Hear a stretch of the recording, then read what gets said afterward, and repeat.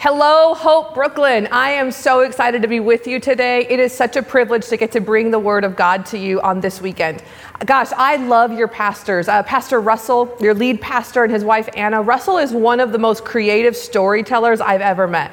Russell has this capacity to tell the story of the Bible and then drop these really complex theological frameworks in, and you're sitting on the edge of your seat just waiting to hear more. And his wife Anna is such a great compliment to him. She's so creative and life-giving and relational. They are really amazing leaders, and you're privileged to be led by them. They have laid down their lives for you, and it is such an honor to get to serve you through them this weekend. I love who you are. I love your faith community. I love the essence and the ethos of what brings you together on mission. You are a community of people who are a crowd and disciples. You have this ability to hold faith and doubt and live in the paradox of both. This is the quintessential human experience of how we apply our faith day in and day out. You're a community of the story. You see a relationship with God not as a system, but as something to be experienced, the backdrop to your life. You are people who eat together. And man, I love Brooklyn. Like walking your streets, your culture, your vibe, all of your city and all of the art and the restaurants. About every half block, you guys have incredible restaurants and coffee shops and places to grab a bite to eat. And it's so unique that this is integral to how you gather as a faith community. This is part of what sets you apart. I love that you are people who are on mission with the life of Jesus, not just the ministry. The life of Jesus is so often overlooked by the church. This is something that is the experience of us as followers of his way. And you're these kind of people. You wade into the muck and the mire of real life over a table and breaking bread and sharing story and connecting in the grit of what's going on in our Monday experiences. You're people who are resilient. Right now, more than ever, New Yorkers, you are resilient. You are a people of the way. And this morning, I hope that this encourages you as we kind of talk through some scripture and begin to talk about the context of our cultural climate and what this looks like for you and for I. I live in Austin. Texas is everything you would picture. It's big, it's westerny, it's beefy, everything is bedazzled. There is a lot of things that have stars, the Texas star and the emblem on it. And you know, one of the things about Texas, it's really hot. Like it's annoyingly hot. It's so hot you don't walk places, you drive everywhere. Because if you walk, you'll be melted. You'll be a puddle of a human, and that's not a good look for anybody.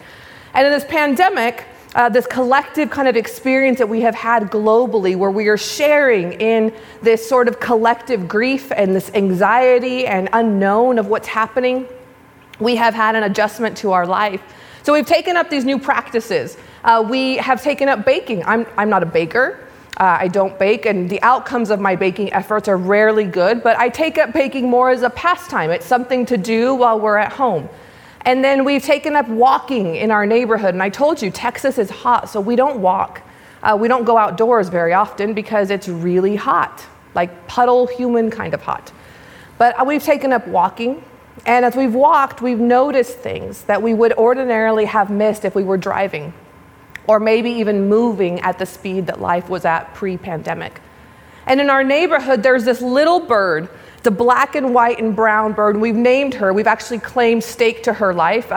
She's our family bird now, and her name's Henrietta. And Henrietta has this clairvoyant mission of her life. Henrietta has built out a nest on the ground. Apparently, she's a ground bird. And she's pulled out these rocks and these twigs and kind of carved out this little nest. And Henrietta has 4 teal speckled eggs. They're extraordinary. I mean, they're just these tiny, bright gems that are sitting in the middle of her nest. And we walk by her nest every day waiting for the arrival of those babies. And when we walk by her nest, she is steadfast, immovable, resolute to her task. Henrietta stays put. She kind of gives us the weird side eye, like, what are you doing? Are you going to come and take my babies? I'm going to get you. But she doesn't move. She's committed. She just stays planted there on her nest. And then we've walked by with our dog, and well, our dog is convinced that Henrietta is a snack, and so she goes wild and wants to eat her, and we're trying to pull her away. And I think this is like the moment. She's going to depart her nest, and she's going to bolt. She's going to leave. She's going to like abandon her eggs because my dog is going nuts trying to eat her. And she doesn't. She just stands there and looks and stares down my dog with this kind of fierce tenacity. Like she's not at all shaken that my dog wants to eat her and probably will if we gave her the opportunity. You know, as I begin to think about Henrietta, my neighborhood bird, my 7-year-old, he's really kind of owned Henrietta. And so we found this other family that was walking by and they were like, oh, you know the bird too? You come to see her too? That's cool. And my son exclaims, oh yeah, she's our bird. We've named her Henrietta. So we've kind of really adopted her. And I began to reflect about Henrietta. I began to think about her commitment to what she's doing. She's in this period where she's nested and she's laid these eggs and she has stayed her post when circumstances have been really challenging. I feel like if Henrietta can have that kind of commitment to her call, that kind of commitment to her mission, that kind of commitment to these 4 little teal speckled eggs, what about me? What about my life? What about how I function in the call that Jesus has upon me? Do I have that kind of resolute focus? You see, you and I, we share this DNA. In our spiritual history, for the ages, we enter in with the saints. And the story of our history goes something like this. You and I, we are a scattered people. We are a sent people. We were always meant to be scattered, and the church has always flourished in the face of adversity. I think sometimes for us, especially in America, we've forgotten that we are a scattered people. We're the sent ones. We've gathered to celebrate what God has done, but really in this period where we are scattered throughout our communities, gathering with limitations, that we enter into the history of the ages, into the history of our spiritual DNA, and we tap into some old wells that remind us of who we are. If you brought a Bible, if you're going to look on your phone even, I'm going to read to you out of the Message paraphrase. The Message is like the story of God. It tells it in this beautiful language and illustrative metaphor of the backdrop of what is happening. So we're going to be in John chapter 1. I'm going to read to you verse 3, and I want you to just catch what he's saying here. The Word was first. The Word present to God. God present to the Word. The Word was God, in readiness for God from day one. Everything was created through him. Nothing, not one thing, came into being without him. What came into existence was life, and the life was light to live by. Verse 9 continues on.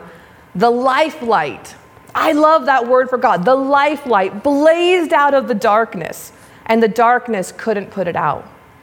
The Word became flesh and blood. Check this out. And moved into the neighborhood.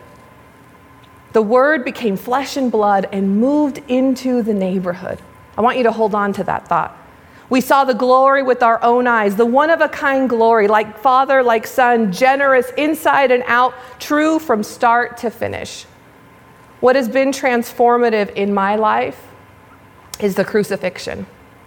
When I look at myself in light of the crucifixion, when I consider myself into the call that Jesus has on me in the light of the cross, when I commit myself in the posture of surrender, which is ultimately seen in the image of the crucifixion, it is in these places that deep transformative work can happen, which ultimately changes the environments that I encounter and am a part of. Our global community has been affected through the effects of COVID-19. We've entered into this collective experience. You in New York, me in Austin, people around the world, where we've come into this place across the nation where we're navigating a new landscape with new complexities. There's a sense of palpable anxiety and anxiousness when you leave your home and go about your business. Your city is a place that's close to my heart. I love Brooklyn. I love your culture, I love your art, I love your people, I love who you are. But it's been a tough run, right? Our lives don't look like anyone intended. I promise you, no one's January 1st New Year's resolution said that somewhere in the middle of July, we'd be sitting still trying to figure out if the pandemic's ever gonna end. if we're ever going to get to the other side. And now with new restrictions and new limitations and new hope deferred about getting back to what was. And as we enter into the story, across the world, we've been sheltered and disconnected. We've been limited, and we've been looking at the remains of our life from the inside of our homes, disconnected, isolated. But as we engage into John's words, and we look at the story of what God is telling us through John 1, he uses this language and imagery about Jesus. It's metaphor. And he describes the Word. Jesus epitomizes the Word. And when God spoke words, worlds were created. Genesis tells us that when he spoke words, galaxies were formed. I wonder what could happen with the words that we speak in the context of our own life. And he describes the Word, and you can kind of get this picture of the Spirit of God hovering over the atmosphere, a blank atmosphere. That then there was a word, and then there was beginning to be form and life and light, and the light blazed out of the darkness. Verse 1 tells us that the Word was first, and the Word was present to God, and God present to the Word, and the Word was God. And in readiness from God, day one, everything was created through him. Nothing, not one thing, came into being without him. Then John carries on to tell us, we came into existence, and that was life. And the life was light to live by.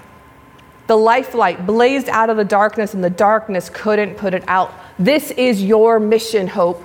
This is who you are. You are the life light blazing out of the darkness, going out into your community, into your cities, into your neighborhoods, entering into his story and tasked with setting people free, healing them with the power of the Holy Spirit, the Spirit of the living God, and showing the way to destiny and purpose. How do we live from the limits of our gatherings?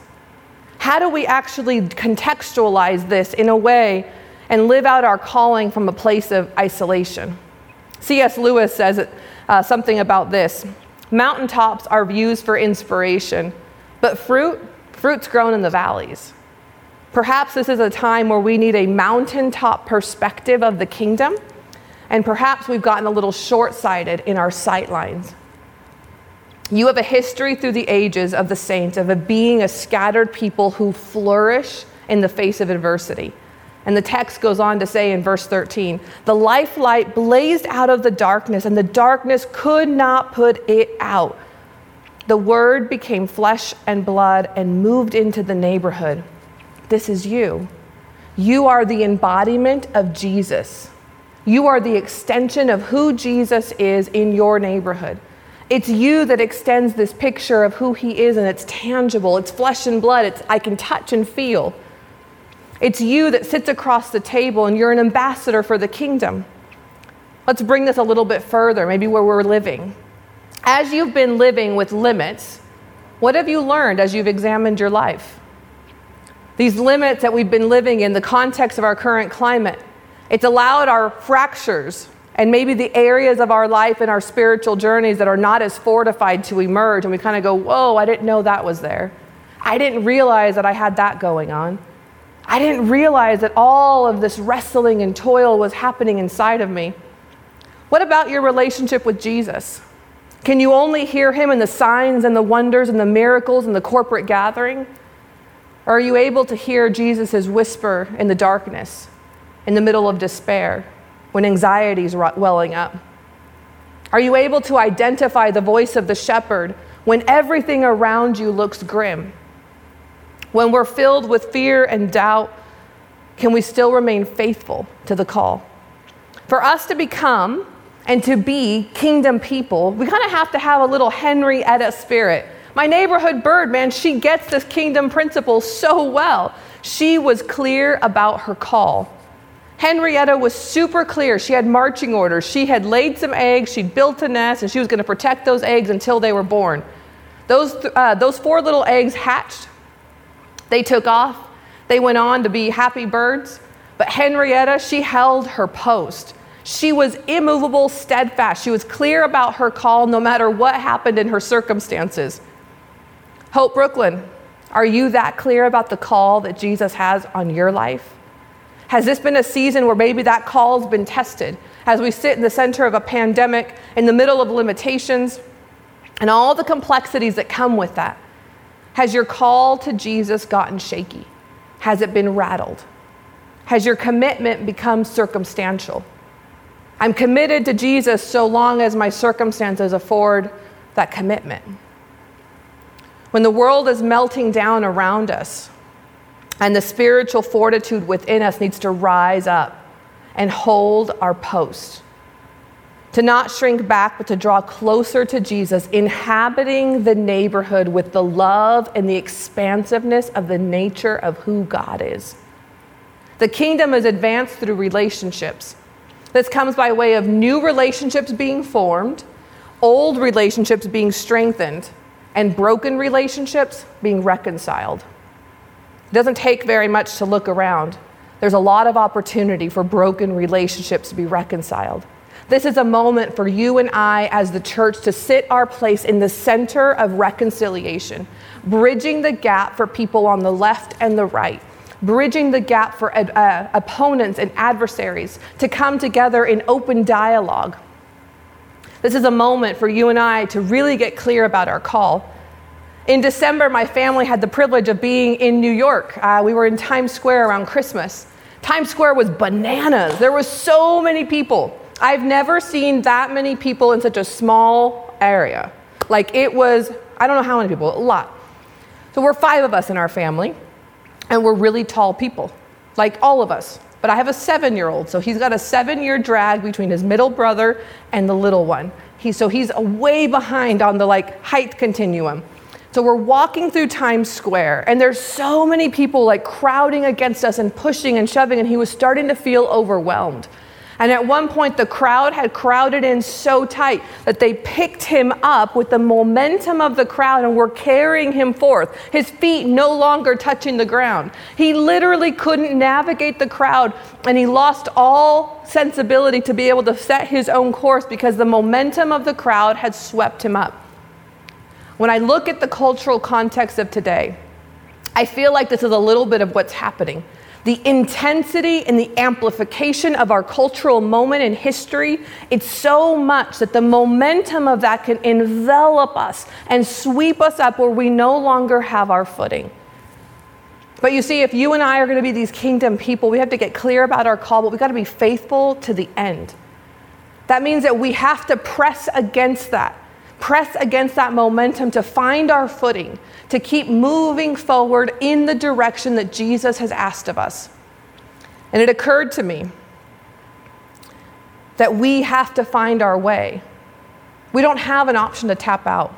This is not a moment for us to be silent. This is not a moment to shrink back. This is a moment to lean in. This week I was interviewed by a high schooler, and she asked me this question. She said, "Wendy, what's your favorite moment with Jesus?" And I thought, my favorite moment with Jesus? I've never been asked this before. And I thought about it, kind of reflected for a minute. And as I thought about it, I thought, I don't have a favorite moment with Jesus. It's like asking me, what's my favorite moment with my husband? We've been married for almost 20 years. Most people would assume that's your wedding day. But the love that we built over 20 years, it didn't happen on our wedding day. Our wedding day was like a memory. It was like a good party that we had. But my favorite moments with my husband are every day. It's the waking up, it's the going to sleep, it's the talking while we're doing dishes. It's the getting ready for our day and just having connection.